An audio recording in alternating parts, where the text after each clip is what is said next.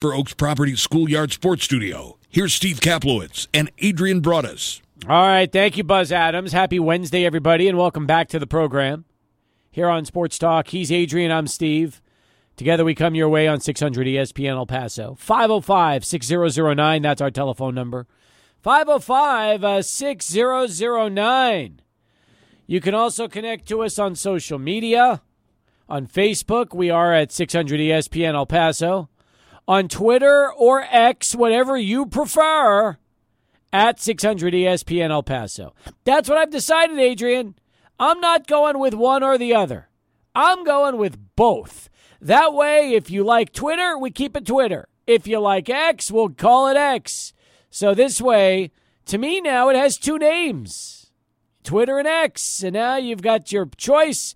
We are still at 600 ESPN El Paso. We are still not verified because our radio station will not spend the $8 a month to be verified. That is for sure. But we were verified. Adrian used to be. So was I, and so were the radio stations back years ago. That's just not the case anymore. Or you can message us on our mobile app, powered by First American Bank. Those are the ways, the easy ways, to get right on in and through to the program. Going to be a good show today. Actually, it's going to be a good show every day. But today, come on. We're loading it up. In fact, look what we have for you. Oh, my God. We've got Adam Teicher at 4:20 to talk Chiefs football. We have Jeff Erickson at 5:20 to talk fantasy sports. We have El Paso Locomotive FC at 6. They're going to drop by to promote the big matchup on Saturday against Indy 11. And at 6:15, Tim Haggerty is going to join us on the show. And then we have the Chihuahuas and the Albuquerque Isotopes at 6:30.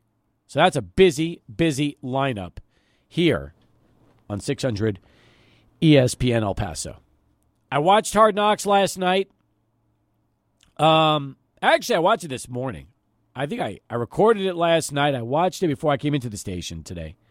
And I felt like this was a better episode than the first one. I mean, the first one was all about Aaron Rodgers, let's be honest. It really was. This is more about the team. Robert Saleh making a pretty impassioned speech to his ripping his offensive line was something that's all anybody's been talking about today on the national sports scene, Adrian, because everybody kind of thought that Robert Saleh is not the kind of person that would rip into anybody, let alone his own offensive line.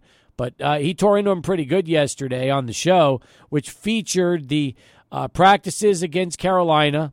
It featured the preseason game. And for the second week in a row, no Dalvin Cook mentions whatsoever on Hard Knocks. That's right. Yesterday, my takeaways included Aaron Rodgers loving grass, and I'm talking about the field turf, not the other kind of grass. I also thought that the Aaron Rodgers, when he goes up to his former coach and calls him a fat bleep, was hilarious. I couldn't stop laughing there. The magic show, or I don't even know if you call it a magic show, whatever you call that that thing that happened early on. The Mentalist. The Mentalist. Yeah. You know what, Steve? I think every football organization should hire one of those mentalists as like a defensive coordinator, and maybe they can predict all the plays that the opposing team will be running against them, because that guy predicted everything. He was awesome. Quinnen and Williams, he probably was my favorite story from last night. Loved him. I'm going to be rooting for him all season long. He got paid over the offseason. That was a big story for him. And so I'm really fired up for Quinnen and Williams. And you're right, it was a good episode yesterday. So they've got to keep everybody intrigued. There's got to be some more drama, I think, that goes on. And I think that it'll naturally come their way. I think drama will come to the New York Jets just because they're simply the Jets. Yeah, not only that, just because of what they have now on the team. I think that's also going to be what really makes this a pretty interesting season. Let's be honest. All that talent, they're so loaded. But the offensive line is still scary today, apparently, against the Bucs in another one of these practices. The Bucs sacked Aaron Rodgers like 6 times. Now, 3 of their 5 starters were not playing in today's scrimmage, so on the offensive line. So the Jets are kind of putting a makeshift offensive line together, but still not getting it done, which is definitely prompting some concerns. Rich Cimini pointed out the 6 sacks, and everybody's talking about how that offensive line, no matter what the Jets look like talent-wise, a quarterback, running backs, and receivers, hey, and defense, if your offensive line's not good enough, then guess what? Number 8 could be on his back or worse, injured, and that could be a disaster for the Jets. I'll just commend Aaron Rodgers real quick, because what Hard Knocks is showing, and again, it's just Hard Knocks, right? But what I'm seeing so far is Aaron Rodgers is a great teammate. Like, he's the number one guy to give you a hug on the sideline. First off, he gives everybody a bro hug, and it seems like he's best friends with everybody on the team and the opposing teams. Like, all the opposing players love him just as much. And so when you have that kind of culture, and Aaron Rodgers is telling reporters after practice that he's not concerned, it tells me that he trusts and he has patience for the long haul. It's not about overreacting and getting too down early on. I mean, we're talking about August football right here. We're talking about joint practices. And yeah, you're supposed to see some glaring positions where you're not your strongest on your team. That's what training camp is for, to rectify those problems, to see the light at the end of the tunnel, and to play the long game. This is a long season. It goes all the way to February for some of those who are lucky. So for Aaron Rodgers to have that kind of patience, I've actually been really impressed with him this entire offseason. Yeah, I mean, he's definitely showed a side that people didn't realize even existed. But just remember this. The Jets have full creative control over Hard Knocks. Right, that's why I said, it's Hard Knocks. In other words, if there's something that they didn't like, they will make sure it is not put into the episode. It will remain on the cutting room floor, which means Robert Saleh wanted that speech to his offensive line to be out there. And I think part of that is he wants the perception that, he's a soft guy and not an alpha male to be reversed, and figured, well, if they show him tearing into his offensive line after a practice, that'll actually show people that, you know what, he really is the head coach of this football team.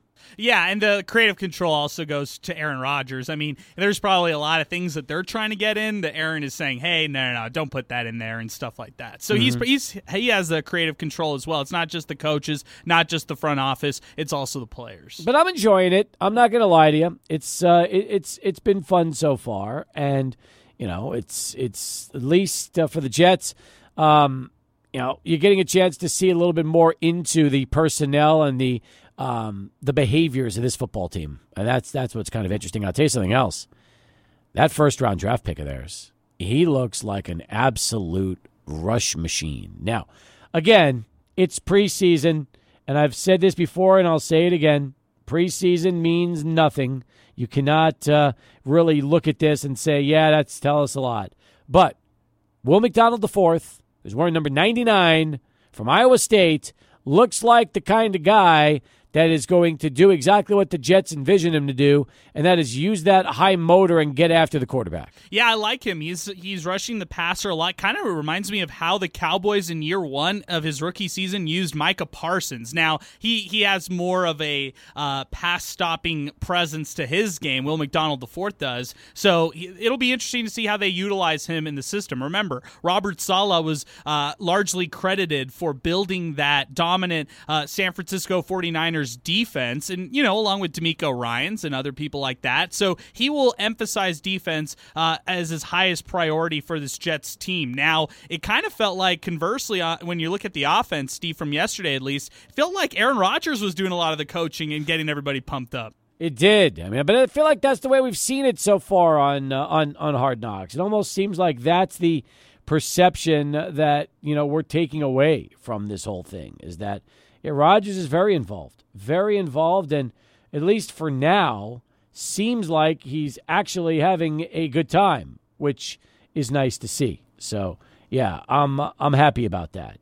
I'll tell you something else. Another guy that's been balling out on this show is Jermaine Johnson, their second-year linebacker. He was a first-round pick last year from Florida State.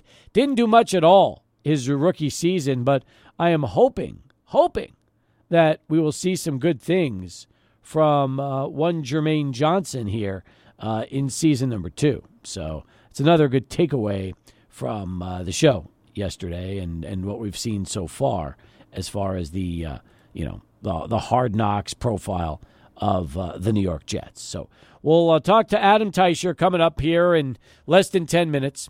We'll get his thoughts on the defending Super Bowl champs, what he's seen so far from Kansas City. that is also something I'm very excited about on the program today. But first, let's go to Gator Richard. He joins us here to kick things off on a Wednesday afternoon. Gator, what's going on? Go Gators. Go Gators. Hey, okay, I know you guys had your take on the Michael Orr thing last week. Was it last week? It had to have been last week. No, Last it was yesterday on the show. Yeah, we had that. We talked about it yesterday. Okay, and what was your take? That Michael Orr needs to get paid and it was wrong and all that, right? I mean, I don't know. My take was he made $35 million during his career, which is not chump change. But if the accusations are really true and he thought he was getting adopted and it turned into a conservatorship that he really didn't realize the full implications up until now, and all of a sudden wants to change things, that's pretty messed up.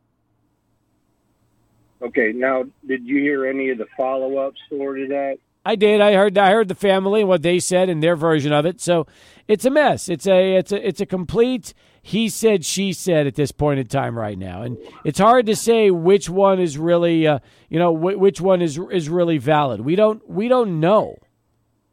Well, I think I know. So that was my take. Here's my take. Michael Orr has a book out right now, right? Mm-hmm. Okay, so drumming up interest, sell copies. Even bad publicity is still publicity, right? Let's buy his book and find out what he's saying. Okay, so he actually filed that lawsuit after the family refused to pay him $15 million, like as his cut. See, which kind of hokey, And he's a grown man. And he was a professional football player when that movie came out. You mean to tell me his agent, he didn't ask, he didn't have an attorney, nobody would raise their hand for this grown man and say, hey, where's my cut? As Tony Soprano would say, where's my taste? Right? I question all this as like some kind of publicity stunt. But then again, he filed some kind of lawsuit saying that he wants his money from these people and that, he was tricked. I don't know. The biggest thing is this. He said he wanted to be adopted. Sean Toohey claims that the lawyers told them they couldn't adopt over the age of 18. But then Knoxville family attorney who's been practicing for 19 years told ESPN that the Tuohys could have adopted him. So, seriously, if you really wanted to be adopted and one lawyer said no to you, you're telling me you would have just stopped at that, or you wouldn't have just tried to make sure that the process couldn't work out where you could adopt them? And the family claims the only thing they could do was the conservatorship, not the adoption. That sounds a little fishy, if you ask me. Well, true, but who really wants? At 18, he's an adult. See what I mean? Yeah, so but I get it. But if he really wanted to be adopted by the family and the family wanted to adopt him, you're telling me they wouldn't have been able to figure out a way to do that? Well, honestly? when I first saw that movie, okay, Sandra Bullock, I liked it, okay, and I still like the movie. Hell, if I'm flipping through the channels and I see it, I might catch a few more minutes of it. I might finish watching the whole thing. But I'm here to tell you, man, that this thing with Michael Orr, I think he's just looking for another big payday. Maybe his book didn't take off the way he thought. Well, again, he made $35 million during his playing career. It's not exactly like he made minimum wage in the NFL. He had a long career, made a lot of money, and if he took care of his money, he should already be pretty well off. Listen, if I've already accomplished $35 million by the time I'm Orr's age, which would be, I believe, late 30s, I feel like I would be sitting pretty right now. Unless he didn't manage it well, like a Mike Tyson or something. You never know. That could be the case, too. Very possible. Richard, thanks for the call. Adrian, give me your take before we go to break. Yeah, I just think that there's a lot more to the story that we don't know, and I also think that he probably just wants to rid his name. Maybe there's a financial implication by this, but he probably just wants to clear his name around all of the family. If this is really impacting him, it's probably why he wants this decision, or the decision to actually take this to court. Yeah, I'm with you. But if they do have text messages from Orr saying that if you didn't give me $15 million, I would go public with it, that seems awfully that's extortion. Yeah, it's slimy stuff too. Yeah, it is. All right. Hey, we got a lot more in store for you, including Adam Teicher. He'll join us next, talk a little Chiefs football. It's going to be a busy one on this Wednesday. Let's send it off to Charlie 1 and get our first traffic update of the afternoon.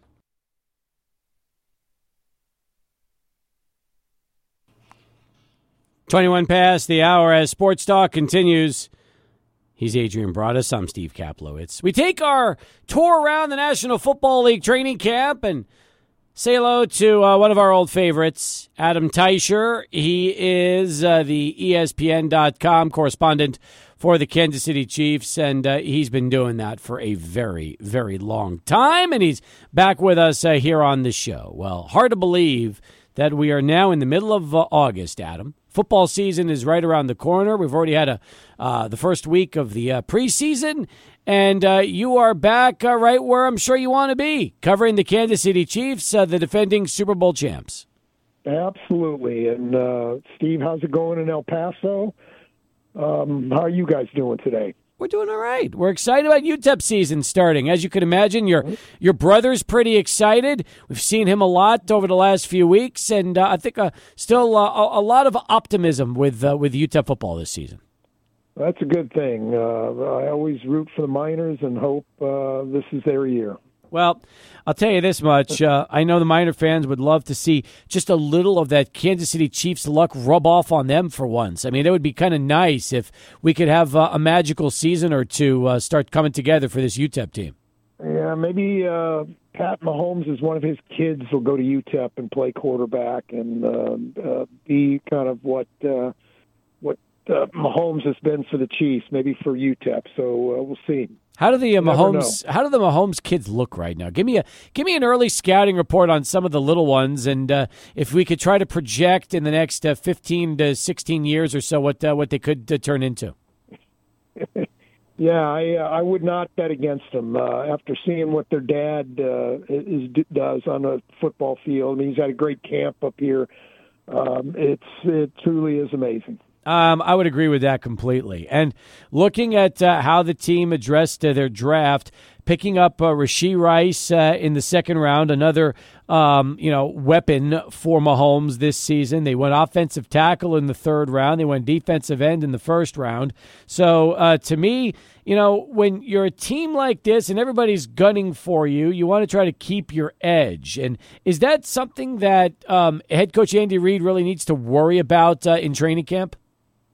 Well, sure. I mean, now that they're defending Super Bowl champs, that's always a concern. But, they've seemed to be pretty locked in on becoming the first team to repeat as champs in 20 years. That's a big deal for them. We'll see if they can get it done or not, but that seems to be a pretty good carrot for them right now. What about some of the second-year guys who you feel like could take a step forward in year two? George Karlaftis came on nicely in his first year, the defensive end, but you look at also Sky Moore. As the season finished out, he was really shining for the Chiefs as well. Who do you like as far as second-year guys? Yeah, they have a corner named Trent McDuffie, one of their first-round picks from last year. McDuffie, I think, is ready to take a step and become one of the top corners in the league. So, he's there. Sky Moore, I think, if I had to predict right now, I think he'll lead the Chiefs wide receivers in catches this year. I think Travis Kelce will probably end up leading the team in catches, but Sky Moore is going to get the ball a lot this year. So, that's a guy to keep an eye on. Certainly George Karlaftis finished the year very strongly last year, had a good camp. He's been fairly disruptive up here. So those are three of the guys that I would certainly keep an eye on. I like that. And by the way, I know he's a little banged up right now, but that Kadarius Toney trade last year with the Giants was so sneaky good, wasn't it? I mean, you really look at his value, his age, and what he could bring to that wide receiving room with Moore and MVS. It's pretty remarkable. Yeah, it is. He's got a lot of Tyreek Hill's game in his own game, Kadarius Toney, is that change of direction, that he puts his foot in the ground and can go a different direction. It's just amazing. He's not quite as fast as Tyreek Hill, but certainly fast enough. So he just needs to stay healthy. He's had both of his first two NFL seasons interrupted by injury, and now he hasn't practiced at camp yet after having meniscus surgery. So the Chiefs still think he'll be back in time for the regular season, but we'll see. But you're right. I mean, he was a good pickup, and the Chiefs had to give a couple draft picks to the Giants at midseason last year for him. But in the fourth quarter of the Super Bowl, when he scored that touchdown and then ran that punt back 65 yards to set up another touchdown, I tweeted this at the time, that even if Kadarius Toney doesn't catch another pass for the Chiefs, he's been worth the trade. He's been worth the draft picks. It was a good deal for the Chiefs. He's already paid off, helped them win a Super Bowl, but I think there's more to come. So we'll see where it goes for him, but certainly a pretty big talent. Adam Teicher with us here on Sports Talk as we continue. You look at the running game, Isaiah Pacheco, the veteran Jerick McKinnon. They still have Clyde Edwards-Helaire. A lot of depth there, and Pacheco, I know, trying to really take off after a big first rookie season where he gained 800-plus yards and 5 touchdowns. Are the Chiefs the kind of team that like to rely on one main running back, or do they like to try to throw 2 or 3 out there? No, they'll mix it up some, and that's kind of Andy Reid's way anyway. But it's a little bit different flavor with all these guys, and he likes throwing that at a defense. Gives them more to prepare for. So they'll always be that way. But this year it's a little bit by necessity. Pacheco has not practiced fully yet. He's been out there every day, but he wears the yellow injured jersey. He had hand and shoulder surgery during the off season. He's still rehabbing. He has not been cleared for contact yet, so he did not play in the game last weekend. He's not going to play in the game this weekend. So I don't know that he'll be full go when the regular season starts. So the Chiefs going to need that depth, and they've also got an undrafted rookie who I think is going to make the team by the name of Deneric Prince. And so I think there might be some work for all 4 of these guys, at least early in the season, until Pacheco gets up to speed. Adam, we're talking a lot of roster building and some of the younger guys in particular with the Chiefs. It's interesting to me that when I look at the roster, I see a lot of Texas ties, whether they played in college at a Texas school or they had Texas roots from their hometown. I mean, this past year, you look at Stephen F. Austin, offensive or outside linebacker, B.J. Thompson, Keandre Coburn, the defensive tackle from Texas, or, even Rice, who we just mentioned from SMU. And, oh, by the way, they're having a guy like Shane Buechele throw passes to him through a lot of these preseason games. Do the scouting department, do they prefer those Texas guys, or what's the Texas connection with this Chiefs team? Yeah, don't forget about Mahomes as a Texas guy as well. And, I don't think there's anything to that. I think it's more coincidence. But, man, I'll say this. Texas turns out the quarterbacks. That state does a real good job in providing quarterbacks to the NFL. I did a story on this a couple of years ago when Mahomes was just getting started, and the Chiefs had like a streak of like playing against 5 straight Texas quarterbacks. Guys like, I don't know, I can't remember now. Andy Dalton was certainly one of them, and there were other ones as well. They just had a streak of playing Texas quarterbacks, and I talked to some of them about why they thought Texas turned out so many good quarterbacks, and they talked about the passing leagues in the summer and all that, and the 7-on-7, and they just feel like they have an advantage maybe down there that most other kids in other states don't have. So I think there's something to it for the quarterbacks for sure. Now, as far as the rest of the roster, probably more coincidence. More with Adam as we keep things moving here on Sports Talk. Let's get back, though, to Adrian standing by with this Sports Center update. covers the Kansas City Chiefs for ESPN.com. And, oh, yeah, his brother happens to be the longtime voice of the UTEP Miners. It's a nice Teicher coincidence here between Kansas City and El Paso as we continue. You know, Adam, when we're long gone, there is going to be a terrific debate amongst Chiefs fans as to who the best tight end in the history of the franchise was. Was it Tony Gonzalez or Travis Kelce?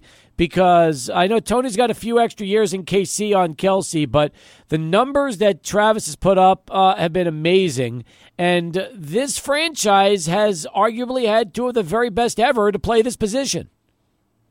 Yeah, they have. I think maybe it's a little bit of a recency bias, or maybe it's because Travis Kelce has played now for 2 Super Bowl winning teams for the Chiefs, and Tony Gonzalez never so much as won a playoff game in all of his years for the Chiefs.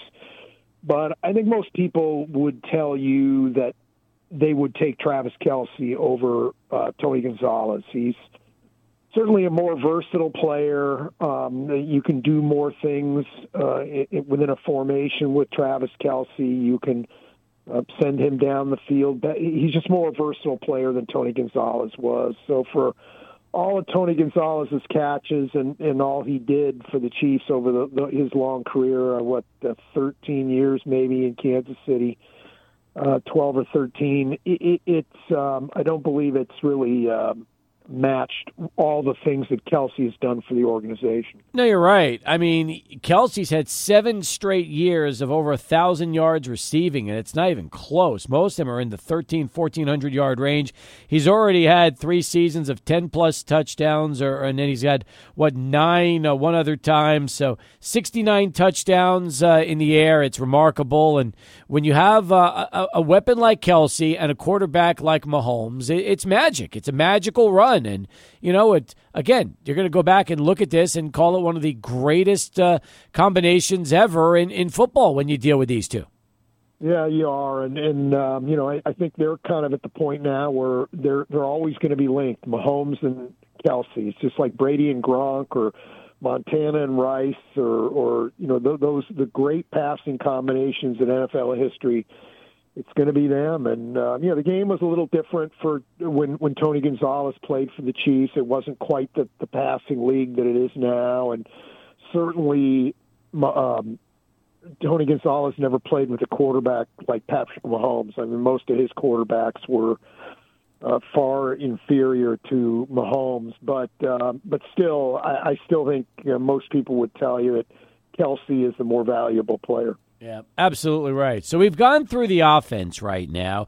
Adrian touched a little bit on defense earlier. If you had to pick a position that you have your biggest question mark on heading into the season for the Chiefs, what would that be? Well, I think it's their pass rush right now. Chris Jones is not in camp, and that's a big blow to their pass rush for sure. And one of their big free agent additions, Charles Omenihu, has been suspended by the league for the first 6 games of the season for violating the league's personal conduct policy. So right off the top, there's 2 of their – now, Chris Jones could show up, but until he does, right off the top, you've got 2 of your top pass rushers not there. And, the Chiefs did draft Felix Anudike-Uzomah in the first round, but he's still getting up to speed. I don't know that he's going to be a real force, at least not early in the season. So really, the Chiefs have George Karlaftis, Mike Dana, and they have some depth there, but it's going to be tested, particularly if Chris Jones doesn't show up. So it's going to be interesting to see where the Chiefs are headed. But right now, I'd have to say their pass rush is a pretty big concern. Do you see Karlaftis as a pass rush kind of player, or is he more of that typical guy that will get his share of tackles and pressures, but maybe not going to register the kind of sacks like KC needs? Yeah, I don't know that he'll ever be a huge sack guy. He gets a lot of his sacks through effort, which is great. You don't want to take that away from him. You'll get a few sacks that way, but he's more of a well-rounded player as opposed to a guy with a lot of pass rush moves. So he holds up well against the run. He's just a good 3-down defensive end, but he's never going to be a a guy who stacks up big numbers at that position. So, that's a guy who's part of the solution, but maybe not a guy who can handle it all himself. A two-parter, Adam. As far as the offensive coordinator goes, Eric Bieniemy goes over to Washington. Were you surprised to hear that he's had some criticism about his philosophy of coaching so far? And then the second part of that is, how is Matt Nagy doing as the new offensive coordinator so far? Yeah, I was surprised to hear that because everybody knows that's Eric Bieniemy's style, and I don't know how Ron Rivera didn't prepare his players for that. I don't know how he didn't call them into a meeting when Eric Bieniemy was hired and said, "Hey guys, this is our new offensive coordinator. We haven't been very good as a team the last few years. We've been terrible as an offense the last few years, and we're doing things a little different around here. This is the new sheriff. You need to do things his way. He's a little bit gruff. He can be very demanding, but it's going to make us a better team." How he didn't do that and get his players prepared for Eric Bieniemy is beyond me. So I think the whole thing has been handled poorly by Ron Rivera and the whole situation out there. So, I am kind of surprised because while he is demanding and gruff and can be difficult to deal with at times, he gets results. I mean, you have to like that. I mean, I've got players who have played for Eric Bieniemy who are just lining up to testify how they feel he made them a better player. Guys like Jamal Charles and Adrian Peterson, they were together when Bieniemy was with the Vikings. This was before he came to the Chiefs. They both swear on Eric Bieniemy, and Tyreek Hill talks about how Eric Bieniemy's made him a better player, and Patrick Mahomes. I mean, it's a pretty good list of guys. So I find the whole situation really amusing out there. I think it's been handled both by the players and the coaching staff in Washington really poorly. And as far as Matt Nagy, he's a former Chiefs offensive coordinator. He was the coordinator before he went to the Bears to become their head coach. So he was with Mahomes when Mahomes was a rookie. So, they know each other well, and, it's one of those deals where it's really about as seamless of a change as the Chiefs could have. Meanwhile, the Chiefs last year had 14 regular season wins. The Chargers had 10, and then the Raiders and Broncos combined for 11. As you see the rest of this division right now, do you still see it as a two-team race between the Chiefs and Chargers? No, I mean, I'm interested in what's going on in Denver. I'm curious to see what Sean Payton can do with Russell Wilson. I think that's a pretty talented roster. I think they're better.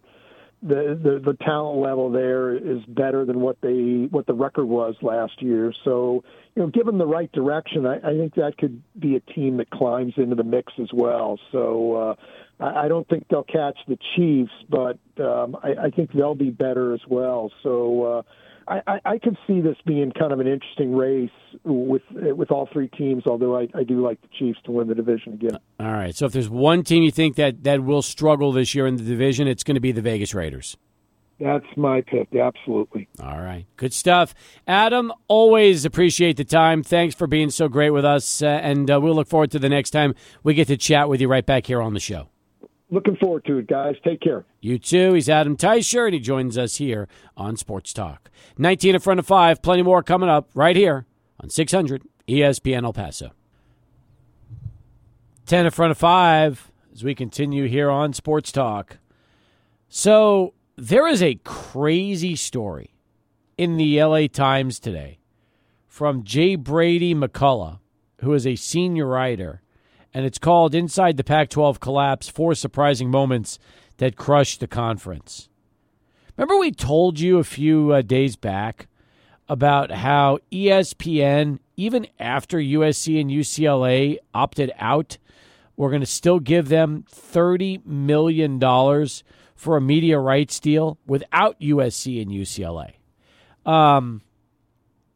That was ESPN's offer. Now, the Pac-12 had their analysis, and it said, according to the article, that the schools would be worth somewhere in the mid-30 range apiece. So they could go back to ESPN with a reasonable counter in the high $30 million range, and maybe the two sides would end up around $35 million. Listen to this. When the Pac-12 CEO group met to discuss the offer, one of the league presidents had other ideas. Man, I wish I knew which league president this is, because this will rank as one of the dumbest things I've ever heard in my entire life. But here's what the story in the LA Times says today. The president, and I'm not making this up, worked with a professor on his campus to come up with their own estimate of what the 10 schools should get based on their market value. And that number was $50 million. Here's a quote. George and our media consultant were pretty clear there was some risk, but they said, nope, our numbers show we're worth this.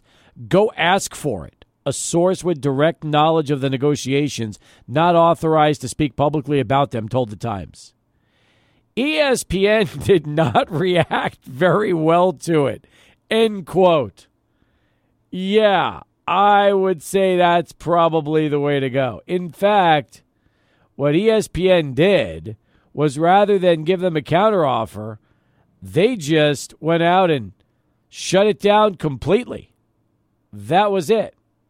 So, and I'll tell you what, whatever president did that, oh my God. And especially if the entire league is aware of who's responsible for that, for that misplay, that's brutal. That is brutal. Because, yeah, I mean, had they just kept the $30 million with ESPN, the conference would still be intact with 10. We wouldn't be talking about this right now, Adrian. That's right. I mean, this seems like it was so mishandled. They trusted the wrong people, Steve. They really did. They sought advice from people that don't know what they're talking about when it comes to TV rights deals and negotiating things like that. That's why ESPN laughed at them going back, because they were getting bad advice. This is poor leadership by the Pac-12. So again, they only have themselves to blame for all of this, and a lot of this was pretty much rooted in greed. This was a lot of greed behind these movements right here. And by the way, Kliavkoff is George. When I said George, that's what I meant. He's the Pac-12 commissioner. But that's a tough spot. That's almost when you hear something like that. I mean, I guess the schools figured, you know what, we'll go in at 50, maybe we'll get 40. That's probably what they thought. They just didn't realize that ESPN would just completely get rid of the Pac-12 and move on to another conference. And ultimately, you know, they never got close to that from any reputable network after the ESPN just laughed in their face in December of last year. It's embarrassing right there from a Pac-12 perspective. That's why they need Oliver Luck at this point right now to step in and try to save this conference. How realistic is that? I don't think it's that realistic. I mean, they're on life support right now as a conference. I don't really feel like there's much heartbeat here for the Pac-12. No, you're right. You're absolutely right. Hey, 1 hour in the books as we continue here on Sports Talk. If you are in the middle of your fantasy football draft or getting ready for it and you've got questions, we have answers. In fact, the answer man himself, Jeff Erickson, is going to join us coming up in about 25 minutes from now. So stay with us. Sports Talk continues. Fantasy Focus, our subject matter here on 600 ESPN El Paso. Start of hour number 2 here on Sports Talk. Welcome back. The El Paso Fire Department has dropped in. They're doing their annual fire inspection, checking all of our extinguishers out, making sure we're okay. I offered to put them on. I just said, if you guys, we've got a little time, if you want to come on and talk a little sports. I was told there's an Eagles fan in the group, but they are not ready to come on the show like I was hoping for. I was hoping they were just going to stop in and talk a little sports with us, but I don't know. That might not be the best if, in fact, they're on the job and then all of a sudden the fire chief is listening to the radio show right now and they start to hear some of his employees at the radio station talking sports. That might not be necessarily the way to go, right? Yeah, especially if sports blurs into really controversial topics realignment and they're, one of their bosses is a fan of the Pac-12 or something like that, and we're talking about how Pac-12 is pretty much dissolved at this point. So, yeah, I like it, Steve. Let's steer from controversy, but thanks to the firemen who are out here. Yeah, I'm with you on that one, and it makes total sense. Meanwhile, 15 minutes ago, Jeff Passan tweets out that Tampa Bay shortstop Wander Franco is being investigated by Dominican authorities and a division that focuses on minors/gender violence. And a judge who's a child abuse specialist are handling the case, which is in its early stages, per the AP. This sounds like it's getting worse before it's getting any better. And that's a troubling situation involving someone who is one of the young stars of the league and is only 22 years of age. But right now he's on the restricted list. He's out for at least 6 games. MLB is still investigating him following the social media post that questioned the nature of a relationship he was having with a younger woman. And now that the prosecutor in the Dominican Republic says that the investigation into Wander is being handled, it sounds like, again, early stages. They're calling this a very delicate topic because there is a minor involved, and that prosecutors are gathering evidence and testimonies but did not provide details. They claim that next week they might be able to give some of the necessary information without hurting the investigation. Also, what's interesting to note is the prosecutor has had no contact with Major League Baseball executives or U.S. authorities about the case. So, the Rays, by the way, you don't have to pay players who are on the restricted list. You could withhold their money. But the Rays are continuing to pay Franco's $2 million salary while he's on the restricted list. So, here's a guy who, in November of 2021, agreed to an 11-year, $182 million contract extension 70 games into his career.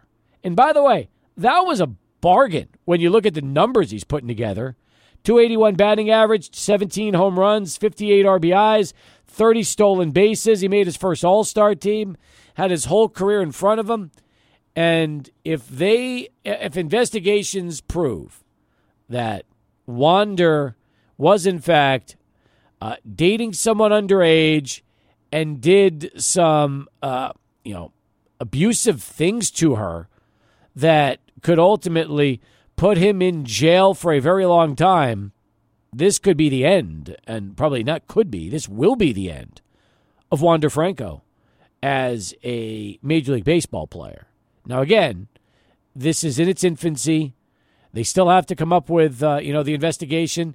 And if the investigation is not able to give them anything concrete to pursue, and Major League Baseball doesn't get their investigation comes up with no real hard evidence, then Wander could end up, still continuing his career and playing when it's all said and done. But right now, a lot of people are wondering, Adrian, if the Rays shortstop has in fact, played his last game for a while, if not forever.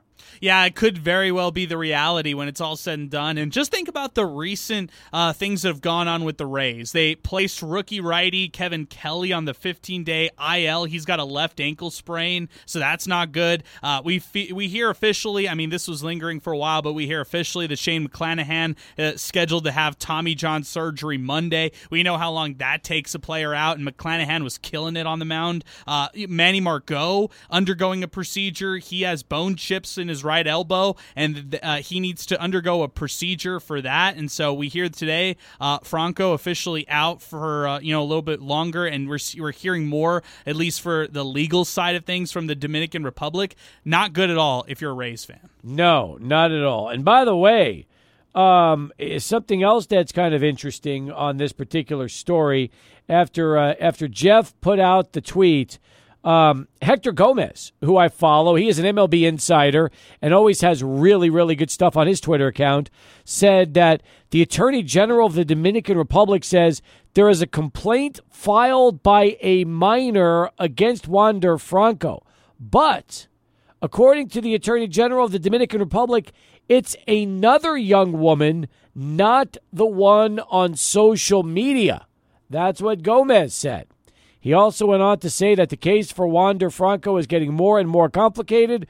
According to a person very close to the investigation, more evidence against Franco continues to emerge. This is nothing short of unbelievable. Yeah, it's disgusting if it's true. And, of course, Hector Gomez, just to give him some credibility, I mean, he's somebody who's based in the Dominican Republic, covers a lot of the international baseball that we talk about on a daily basis. So if there's anybody who's going to be on the ground with a little bit more knowledge on this story than others, it's him. Yep, he's good. He's really, really good. So, if he's got that, and you're right, if there's anybody that's going to have more of the inside scoop into what's going on in the Dominican, it's going to be Gomez. So, yeah, that is wild. Anyway, and that's also the latest breaking news here on Sports Talk. And, right now it just does not look good at all if you're a fan of the Tampa Bay Rays and baseball, because this is the kind of story that could easily end his career and, more than anything, end, he'll spend years behind bars when it's all said and done. That's just what it comes down to. Yeah, you think of the dream that he had to play the sport of Major League Baseball and how this could go away for decisions that he made in his own life. It's just a real shame for everybody involved. Absolutely right. This is interesting. Brett McMurphy just came out with this tweet, and you'll like this, folks. Condoleezza Rice, on behalf of Stanford, and George W. Bush, on behalf of SMU, both contacted ACC officials to lobby for those schools to get an ACC invite. That is according to Pat Ford. Then McMurphy could not finish this tweet or post without something snarky, and he decided to finish it by saying, "No word if Marshawn Lynch is reaching out on Cal's behalf." Wouldn't that be hilarious, though? I mean, Marshawn would probably be the best person to have a conversation with the ACC. Hey, just let him in. That's kind of his approach and what he would say. Who's the Oregon State alumni that they need? And who's the Washington State alumni who can lobby for the ACC? And this makes me think, Steve, can El Paso get like Khalid or something like that to lobby the ACC to get UTEP in that conference or something like that, now that we've got all these names being dropped by Stanford and SMU? Power plays, right? Power plays. I think so. People with influence. That would be, movers and shakers. That's right. That could be the case. 12 past the hour here on Sports Talk. Fantasy Focus coming up with Jeff Erickson from Rotowire here less than 10 minutes from now. And still excited about that and looking forward to it. Meanwhile, some of the other news making headlines today, this is also interesting. Vlatko Andonovski has stepped down as manager of the U.S. women's national team following its World Cup exit, sources have confirmed to ESPN. And maybe we shouldn't be too surprised about that. Somebody had to be responsible for a very disappointing finish, and it turns out to be the manager. And usually it is. They're usually the scapegoat in all these kind of situations. And I think it will be fitting for them to have a new head coach in place for the next World Cup, knowing that they've got a bit of a transition that they need to go through as far as their roster. The younger talent, like we talked about, probably needs to rise and get more playing time next time around. And I think, they do have a reason to be disappointed after their exit. Saw this story about Northwestern football today. And, they've got an interim head coach in David Braun, who apparently is taking a very calculated approach with off-field activities this month while finding ways for players to bond and prepare for the season after, as we all know, what has been such a turbulent summer. Let us listen in to the Northwestern coach. That is, once again, David Braun talking about what his team is doing right now, getting ready for the start of the season. Hang on. Here we go. To go through extensive education when it comes to hazing, as a team and as a staff. That education will continue. And we're being very mindful of making sure that we find ways to allow this team to build and become cohesive and have fun in team meetings, with music and, making sure that this isn't an environment where it's just business. I mean, this team needs to come together. But to answer your question directly, we are very calculated in the fact that we got to make sure that we move forward in the appropriate manner and take the education that we received and move forward appropriately.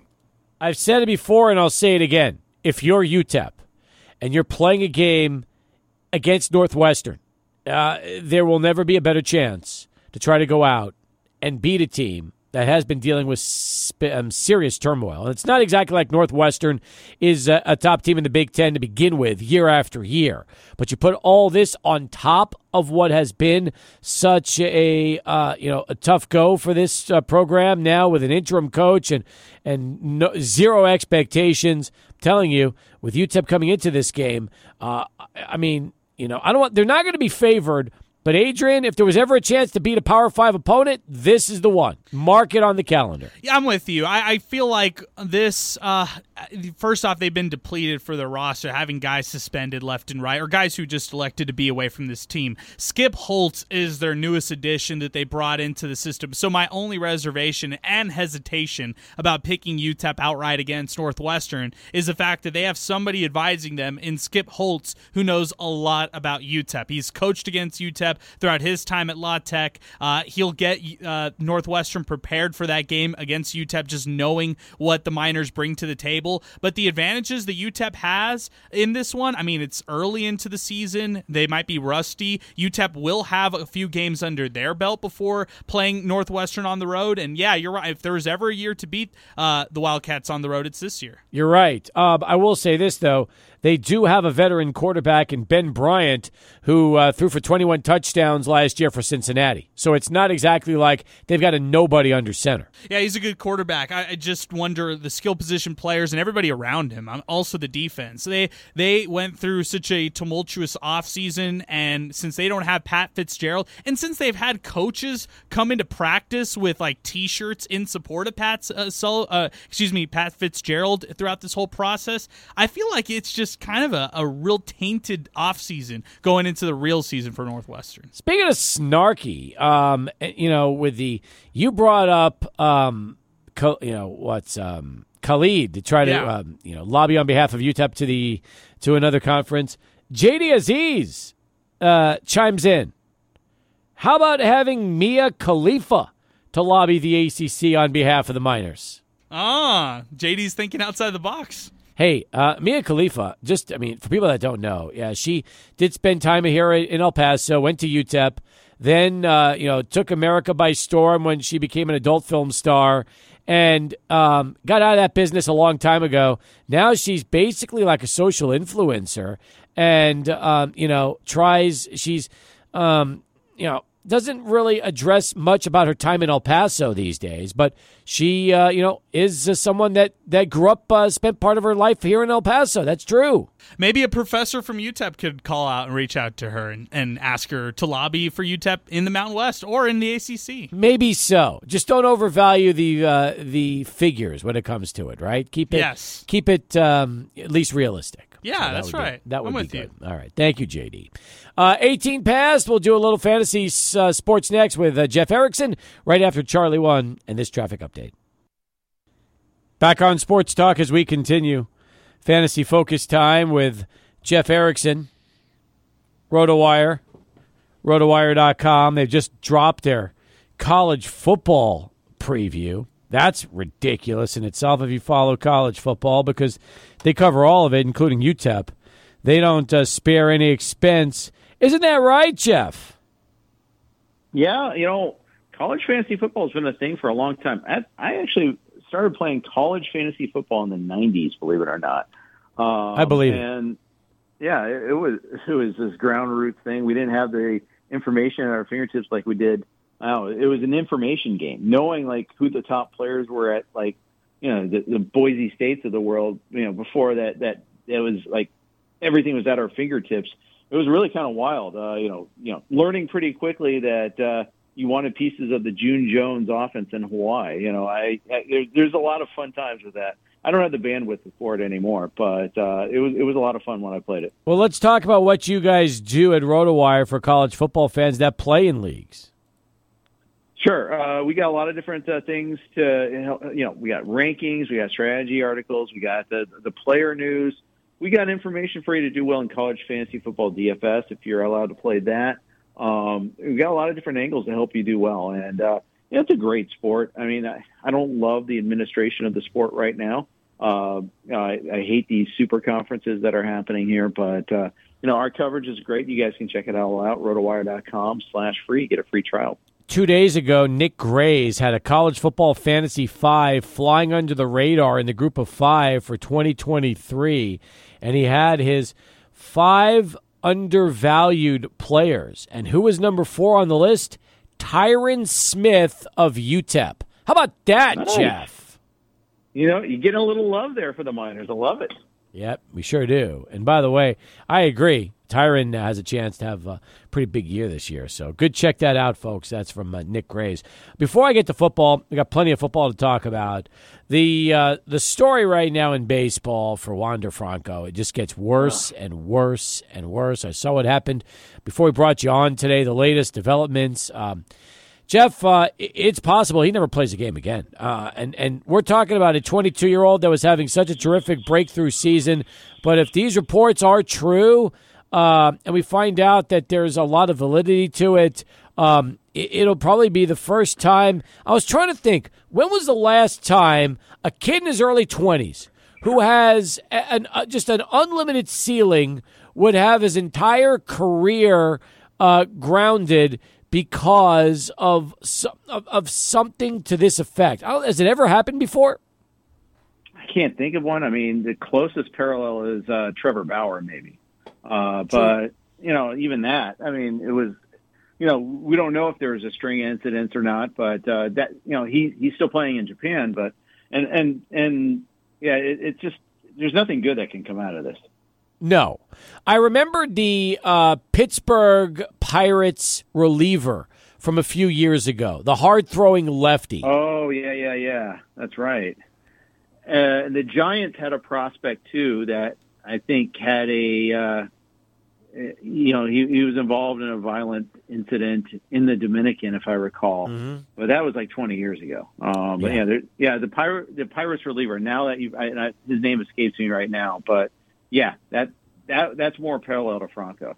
That's what I thought. I thought he had his last name was either Vasquez or something along those lines. So, but yeah it's funny because from a fantasy standpoint, before he got busted, he was always one of those guys that had tons of strikeouts and really good ratios and some closes from time to time, I think. But then all of a sudden, that was the end of him, and we never really heard any more about him after that. And now with Wander, you say to yourself, my God, I mean, the year he's having, 22 years old, sky's the limit. And if these stories are true, it would be unbelievable that somebody like this could just throw their entire career and life away. Yeah, exactly. But it seems like this has been ongoing, too. It's not like this is like one isolated incident either, which is even scarier. But 100%. Hate not to comment on the details of the case when we don't know everything here. And I'll be honest, today I've been traveling today, so I'm a little bit behind on that news. I just saw that. I just saw that, it's being investigated in the Dominican, and not great at all. Let's talk about another Rays story, completely independent of Franco. That is Shane McClanahan having Tommy John surgery. When was the last time a team that had so many good young arms lost, I think, 3 or 4 of them to Tommy John surgery in one season? I remember, the young gun Mets. Remember, Paul Wilson and Bill Pulsifer, I think Isringhausen, that era. I think they lost 3 or 4 guys at once.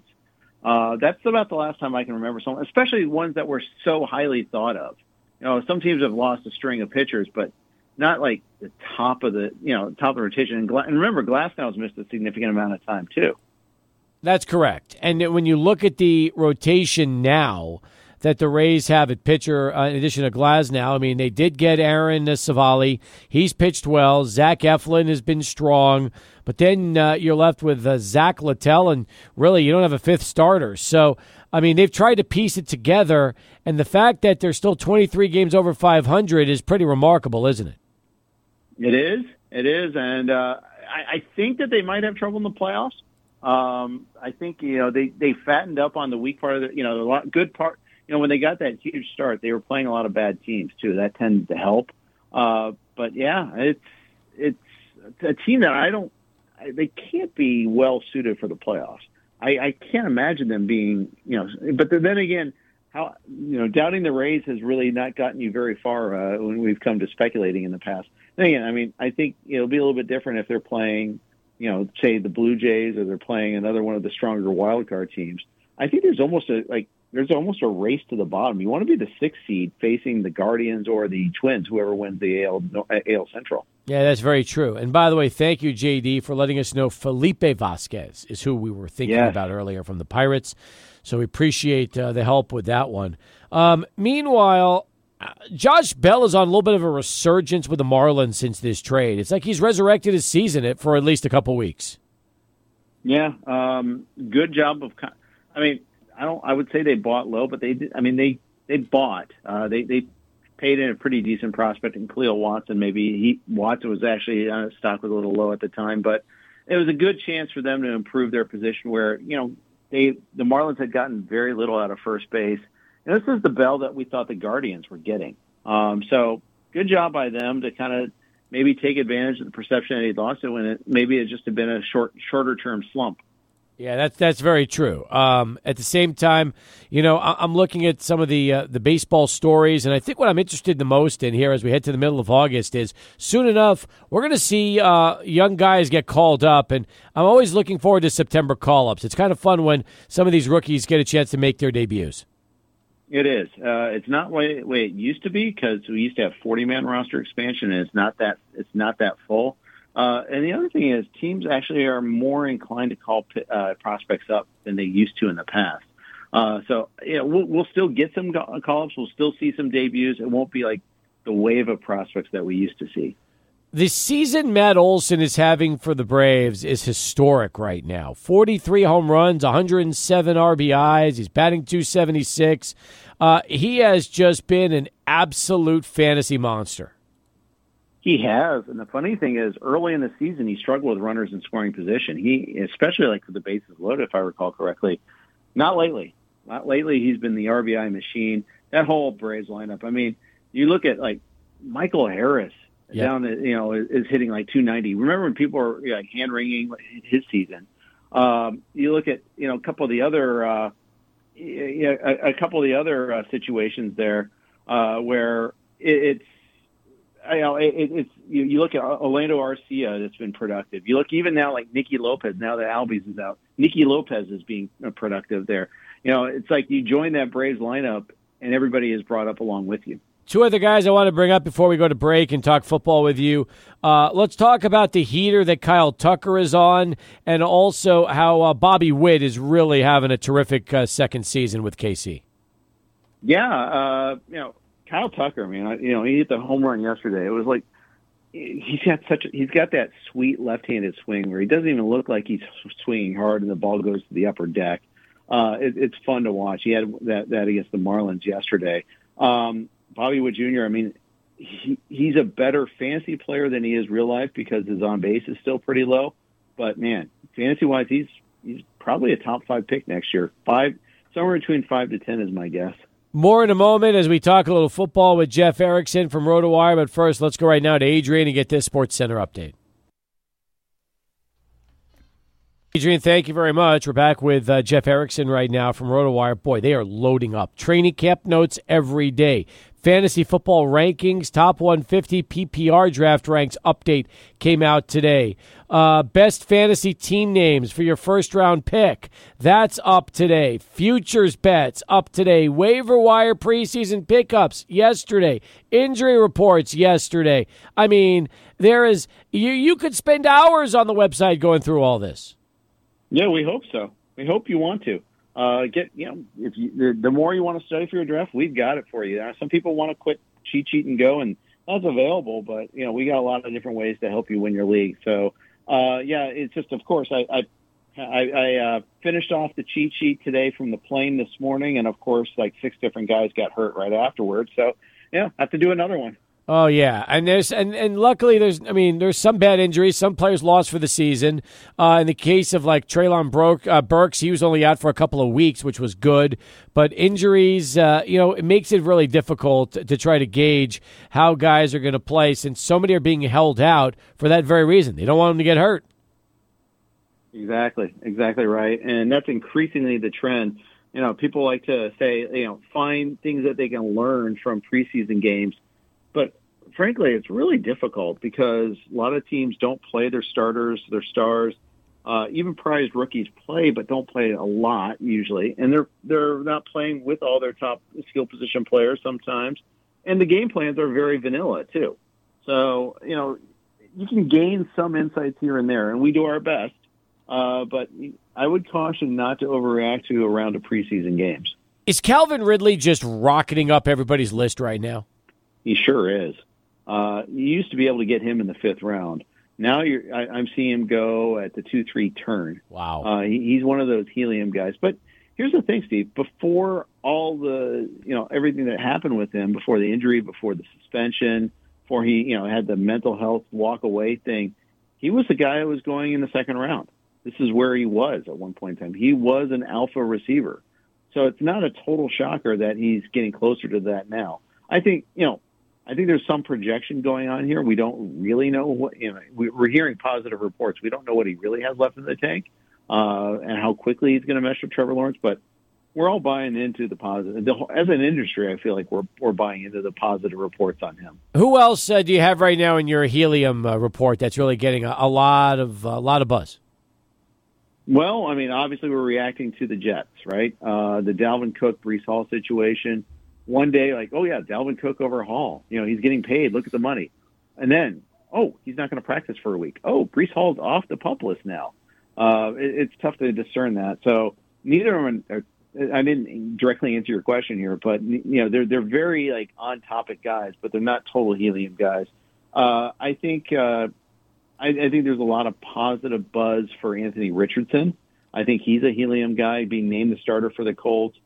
People are in love with his running ability as a quarterback. I'm a little wary because I think the offense is not going to be great, especially if Taylor remains out. I know he's with the team but not practicing right now. But then there's going to be growing pains. Richardson didn't even have a whole lot of college experience. I think year 2 is the year. I think that's the sweet spot for him. So unless you're in a keeper league, I think I'd be a little wary of him. Jeff, what about some of the other rookies over the weekend? Did you see their values go up a little bit higher? C.J. Stroud had his first outing a lot. You look at Bryce Young getting a chance to go at it for the first time. Any other rookies that really stood out to you? Those two struggled a little bit. Stroud had a pretty bad pick. Bryce Young was under pressure constantly. I think one of the big takeaways is that Carolina's offensive line is going to be a problem for him for a while there. So I'm a little, but then again, you're not going to spend an early pick on either of those two QBs anyways.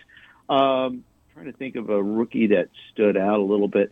I think a lot of people are in love with Deuce Vaughn, but I think you got to remember who he's doing it against for the most part. Tank Bigsby, the same thing for the Jags. I think a lot of people are wary of Travis Etienne because of Bigsby. I think Bigsby can play, but I think the hype might be a little more than warranted, and the caution on Etienne a little more than warranted. Who are your favorite buy lows right now? Who do you feel is like some great bargain picks? My favorite one is Deontay Johnson. He did score a touchdown last year. I think everyone's blowing that up out of proportion. I think that was a function of the quarterback instability for the Steelers last year, a poor offensive line for at least the first half, and just random chance. I think more often than not we see, but he doesn't do well in the end zone. I don't think that's necessarily true. I get it that Pickens can roof a guy every once in a while, and more so than Johnson. But Johnson's the target hog. Those touchdowns are coming back. So he's a guy I like to go ahead and get at his current price still. We talked a little bit about what you've got right now at Rotowire for football fans. It's like that every day on pretty much every topic. You guys have it all covered. Any articles you'd like to highlight for us here this week? Well, you mentioned my top 150. I tweeted it out, and people are trying. We're trying to get a lot of traction on that for if you're in PPR leagues. But article-wise, I mean, I just like every day Jim Coventry's got his training camp notes, and I think there's lots of great nuggets that you can learn. If you don't want to read through every single player update that we have, this is a really good summary. So I'd recommend that. I recommend a lot of our draft feature articles. Mario Puig has some best ball features that are really good if you're into that. Just whatever you're into, we have it. I invite you to check it out, rotowire.com/free. Awesome stuff as always. Jeff, great job. We'll talk to you again right back here next week. Thanks for the time. Awesome. Thanks, Steve. Jeff Erickson from Rotowire as we continue here on Sports Talk. 20 in front of 6, back with more as we continue getting us ready for the Chihuahuas. They're coming up 6:30. Tim Haggerty will join us in about 35 minutes from Isotopes Park. Looking forward to that right here, 600 ESPN El Paso.